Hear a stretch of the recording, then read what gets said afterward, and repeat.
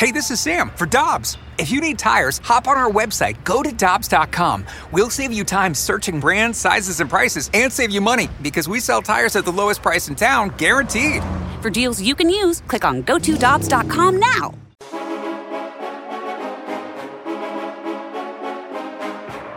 Michelle and Randy with you. And last week, I told Joe Vitale that I was going to have the Joya's King Cod for lunch that included red hot riplets and mac and cheese on their cod sandwich. Joey is with us now on the Brown and Crouppen Celebrity Line. You wanted to report, Joey. Let me put it this way. I have given up red meat for Lent, and I can't wait to go back to Joya's and have one of their red meat sandwiches. Oh, okay. All right. Well, was it still a good experience? Are you glad you did it at least once? I'm glad I did it at least once. I would recommend it for everybody because it's an exceptionally popular sandwich. It just wasn't my speed. Well, you know what? That's the problem with Joya's because they got that hot salami sandwich. And that's like, Randy, it's like the time I went on my honeymoon. And my wife and I, we went to Bora Bora. I decided to splurge a little bit. I wasn't making a ton of money, but I thought, you know what? You only get married 3 or 4 times. Let's just go all out on the first one. So I decided to book a trip to Bora Bora. And then I was like, yeah, geez, we're already out in the middle of the Pacific. Might as well swing through Hawaii and, jump in Hawaii a little bit. I went to Bora Bora with my wife, and then we went to Hawaii. Bad move. Bad move because you knew how good Bora Bora was. We were on these bungalows outside in the ocean. I mean, sharks are beneath us. It was just absolute paradise, white sand, everything you could ever imagine, turquoise waters.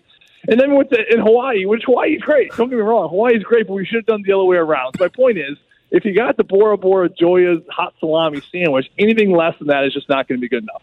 Joey, James Laurinaitis went on his honeymoon to Bora Bora, and he was showing me pictures when he went there. And if people haven't done the Google image search, if they haven't been to Bora Bora, what an unbelievably beautiful place. It is heaven. It really is, and it's expensive, but I do think it's a once-in-a-lifetime trip. I do not recommend bringing children. I think you should just go with your girlfriend, spouse, or whoever. Mm-hmm. It is very romantic. There's not a ton to do, but is it expensive? And it's so expensive that I remember I was playing in the minors, and again, like I said, it wasn't making a ton of money, but we decided to splurge. And when we got there, the menu, because keep in mind, all the meats, everything pretty much gets flown in because they're just an island. I mean, they got fish, and that's about it. They don't have any planes where they can grow stuff. It's just everything shipped in, so it's expensive.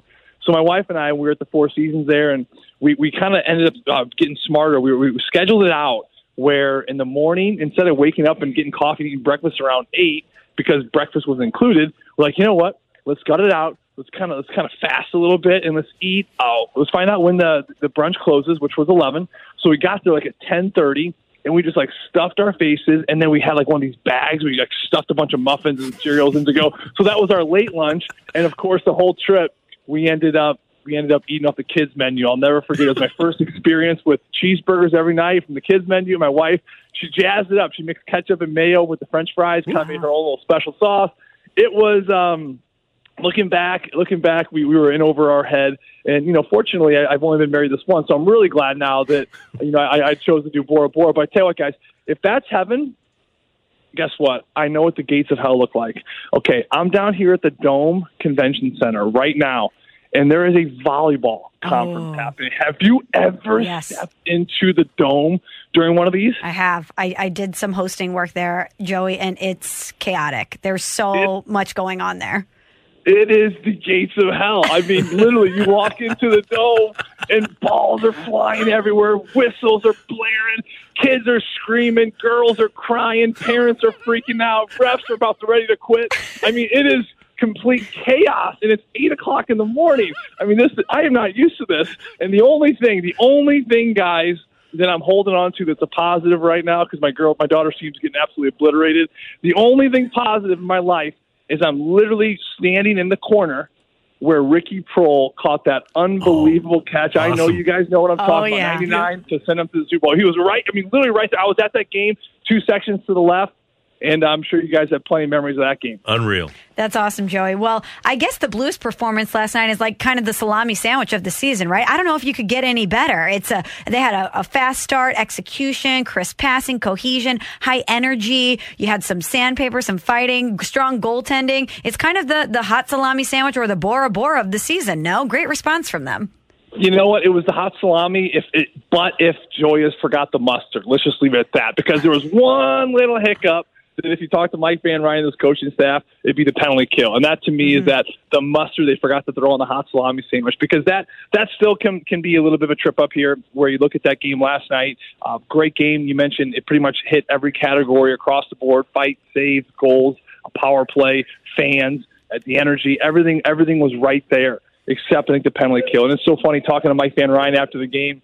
You know, we kind of prompted him with the same thing, Michelle. But I tell you what, these hockey guys, you know us, we're perfectionists, and we're miserable, and we're always looking for something to improve on. And we asked him about that, and he goes, "Yeah, I didn't love our penalty kill."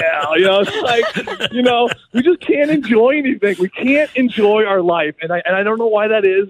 I think it's a sport with it's so intense, and it's so ever changing. There's no plays the same, and you got to make decisions quickly. And it's a game of mistakes. I mean, volleyball, I'm watching mistakes happen, but they're more controlled. I mean, hockey, it's such a fast-paced game, and like I said, there's no play ever alike.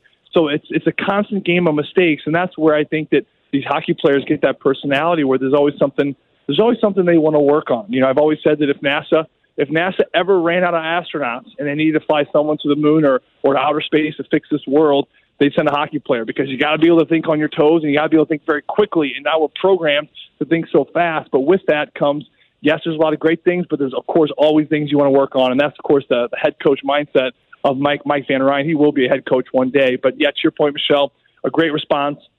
It started with the veterans. It started with Perron and O'Reilly kind of mixing it up in front of the net.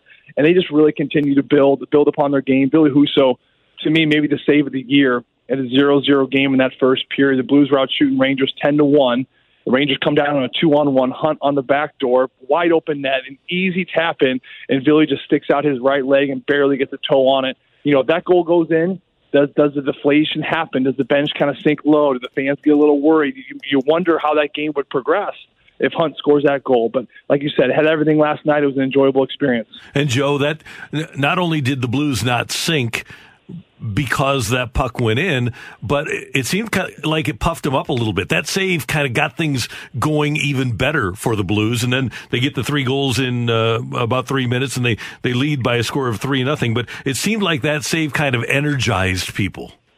Yeah, it did. I think it got the energy in the crowd, and I think from a player's perspective, you've been in those games before where maybe you're not playing great, but your goaltender makes a save, and you're thinking, "Oh man, this could be our night. This could be the momentum shift we needed." Or on the flip side, maybe you're playing great, and the other team comes down and they have a wide open net like Hunt did, and the Rangers don't capitalize because of a big save. And you're on the bench thinking, "Whoa, maybe we got something here." I think for fans out there to give you an idea what I'm talking about, just look no further than Game 7 back in 2019 when the Bruins were just all over the Blues. Pepper and Jordan Binnington with shots. This was a situation where pucks were hitting his armpit, barely clipping his pad, kind of whizzing past his ear, hitting post, whatever it was. But the Bruins weren't capitalizing, and I think that feeling, believe it or not, for a player, it isn't like, "Oh, geez, like we're going to get our butts kicked tonight." It's actually the opposite. They're thinking, "Man, this team's coming really hard, and they're still not scoring. So this could be our night." So that instills a lot of belief, and I think your point is valid, Randy. I think last night, with how well they were playing, and then you allow a 2-on-1 as the only chance really in the first 5-6 minutes of that game for New York. And the fact that Billy Husso came up big, not only a turning point, I think, in that game, but like I told Curbs after the post game, if the Blues end up going on a little bit of a run here, that might be the save you look back in like 2 or 3 weeks from now and saying, "Geez, that play and that play alone got them not only out of their slump, but got them going off in a great direction," because that was a great start last night. They got some big boy hockey coming up soon, starting with tomorrow morning in Nashville. So it could be a good thing coming for the Blues. A big night last night, Joey, for Robert Thomas. He had 2 goals. He said he wasn't shooting the puck a lot, so he closed his eyes and he took a couple shots, and it turned out well. But when you look at Robert Thomas as a player, what kind of maturation have you seen in his game? Michelle used a really big word there, and I'm just going to be honest with you. I have no idea what it means. Was it maturation? Yeah, maturation, like growth. What kind of growth have you seen in his game? He's more mature now. Yeah, he's more. His game has grown up. Just say growth, Michelle. Listen, I went to CBC. I was a 2.5 student. I got an 18 on my ACT. It wasn't pretty. You got to talk CBC language with me. But Joey, you're the smartest guy I know. You know stuff about everything. I have to get out the big words for you. I'm the smartest idiot you'll ever meet. I know more facts about stupid stuff than anyone you meet, but then the important stuff like vocabulary and mathematics, that's where I struggle. Robert Thomas's growth, geez, I mean, where do you begin? I mean, I talked to Keith Kachuk about this before the Ottawa game as he was one of our guests on the pregame show. We were talking about Brady and other things, and I raised the question, hey, well, you were around Robert before this year. You were around him his first couple of years actually in the league, and he wasn't the player he is now. And, of course, you probably have the eye for the game. You saw that this is what he actually could become.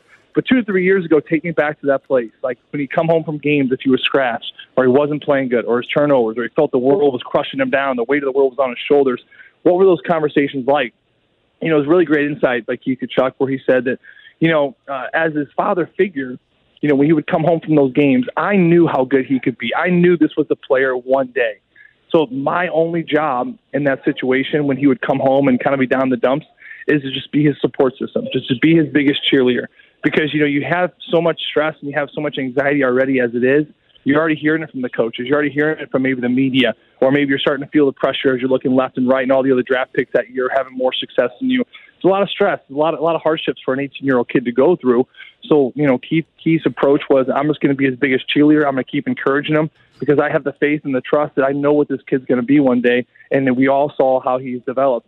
Robert, from a physical standpoint, I think he finally got a little bit of rest in his life. He's won pretty much everything before he was the age of 19. Memorial Cup, he won World Junior. All right, he won the Stanley Cup. I mean, again, before he turned 20, he pretty much had every coveted trophy except the Olympics. With that being said, you're playing hockey into late summers. Every time you do that, every time you go to a Memorial Cup or a World Junior or a Stanley Cup, you're playing valuable hockey into June. You have a quick month in July to kind of flip it around, and all of a sudden you're back in August and you're grinding away. It's not a lot of time for a young kid who's still maturing, just kind of post-puberty, still kind of going through lots of changes still, for him to get that valuable rest that he just never quite got. So you look at the injuries last year, you look at finally with COVID, he finally got some rest, and not only rest, but he's stronger. He's solid. I mean, he looks like a concrete column you see going downtown between buildings. I mean, he is just that built, and I think that's what people don't really quite understand about how good he is with the puck and holding on to the puck. He's a very well-built kid where you can't knock him off the puck too easily. With that came speed. He started working out more. He started having the time to dedicate to his body, and then it just completely exploded. And I think that also there are these waves that happen to human beings where we're physically, they say you kind of mature around 20 to 25. That's where we physically are at our peak. They call it the prime. And then mentally is also another aspect of that, where I'm watching these kids play volleyball today, or you may watch youth hockey or youth soccer, and the parents on the sideline, the coach like, why in the hell did that kid do that? I just explained it to him. Why does he keep making the same thing? It's because kids don't have the mental capacity to critically think yet. And that's a maturity thing, just like, growing your biceps or hair in your chest for a physical standpoint. It's the same way with your mind. You have to mentally get to a space, and it takes growth and takes time. And they found, psychologists and way people smarter than me in the sports world, that the mental and the physical waves find themselves at the peak, and they cross right around that 20 to 22-year-old threshold. And that's why you see players who are at their best around that age, because not only physically they're mature, but that's where it all kind of gets put together, where their head is connected to their body, and they can critically think, and they can mentally kind of keep up with what's going on around them. And I just think that now that's what's happening with him. He's kind of approached that age where I think mentally it's clicking, physically it's clicking, and it's on all cylinders. And he has just completely went out there and grabbed this thing. And like you said, Michelle, I love the fact that he's shooting the puck more because he's got a great shot. Finally, Joey, on this 314 weekend, people celebrating St. Louis, a text from the 314, a Joe Vitale fish fry recommendation. Joe Vitale fish fry if you don't mind waiting 2 hours, go to Kirkwood, go to St. Peter. It's my kid's Catholic school. I think the wait was like an hour and a half from what I heard a couple weeks ago. It's a bit greasy. It's a bit, let's just say Ponderosa-like, Long John Silver's-like. But I tell you what, fish fries, that's the way it's supposed to be. You don't want like a clean, you don't want a clean fry. You want something like nice and greasy and like you just feel like crap, leaving the church or whatever it is. So no health, just go out there. St. Peter, they do a great job. They put on a great event. But I tell you what, all these parishes, these grade schools around the St. Louis County and city area, they do such a good job. You give them your support, all the parents volunteering their time. And like I said, the food isn't going to knock your socks off like Louis or Olive and Oak. But I tell you one thing, it's going to be for a great cause, and it's all part of the experience. Joe Vitale, you always bring it. Have a great weekend. Thanks so much for the time. Enjoy the volleyball today, and we will talk to you soon. Thanks, Randy. Thanks, Michelle. You guys have a great weekend. You're the best. That is Joe Vitale on 101 ESPN. Hi, this is Chris Howard, host of Plugged In with Chris Howard. The College Football Playoff Committee made their decision on Sunday, and as much as I loathe the idea of Ohio State losing their way into the College Football Playoff, I 100% agree with OSU making it in over Bama. Nick Saban citing some hypothetical point spreads to prove his point that the Tide deserve a spot in the College Football Playoffs holds little substance when you consider Bama's best win is over Texas. No, the committee got it right. TCU had a great season with far more ranked wins than Bama and didn't deserve to lose their spot after playing a surging Kansas State in a championship game. And Ohio State, while not playing some of their best ball later in the season, was still 12-0 until they came face-to-face with my Wolverines. While the college football playoff system isn't nowhere near as good as it could be, it's better than what we had. And in a few years, it will be better for all of college football. Hi, this is Chris Howard, host of Plugged In with Chris Howard. Get the latest odds and trends for every professional and amateur league out there. From football to basketball to soccer and esports, we've got it all at betonline.net. And if you love sports podcasts, you can find those at BetOnline as well. And don't forget BetOnline for the NHL, MMA, boxing, and golf. Head to the website today or use your mobile device to learn more. BetOnline, where the game starts. Hey, hon, what you doing with your phone? Do flowers have best friends? I don't know. Hey, look. Whoa. Some answers can only be found in nature. Discover the unsearchable. Visit discovertheforest.org to find a trail near you. Brought to you by the United States Forest Service and the Ad Council.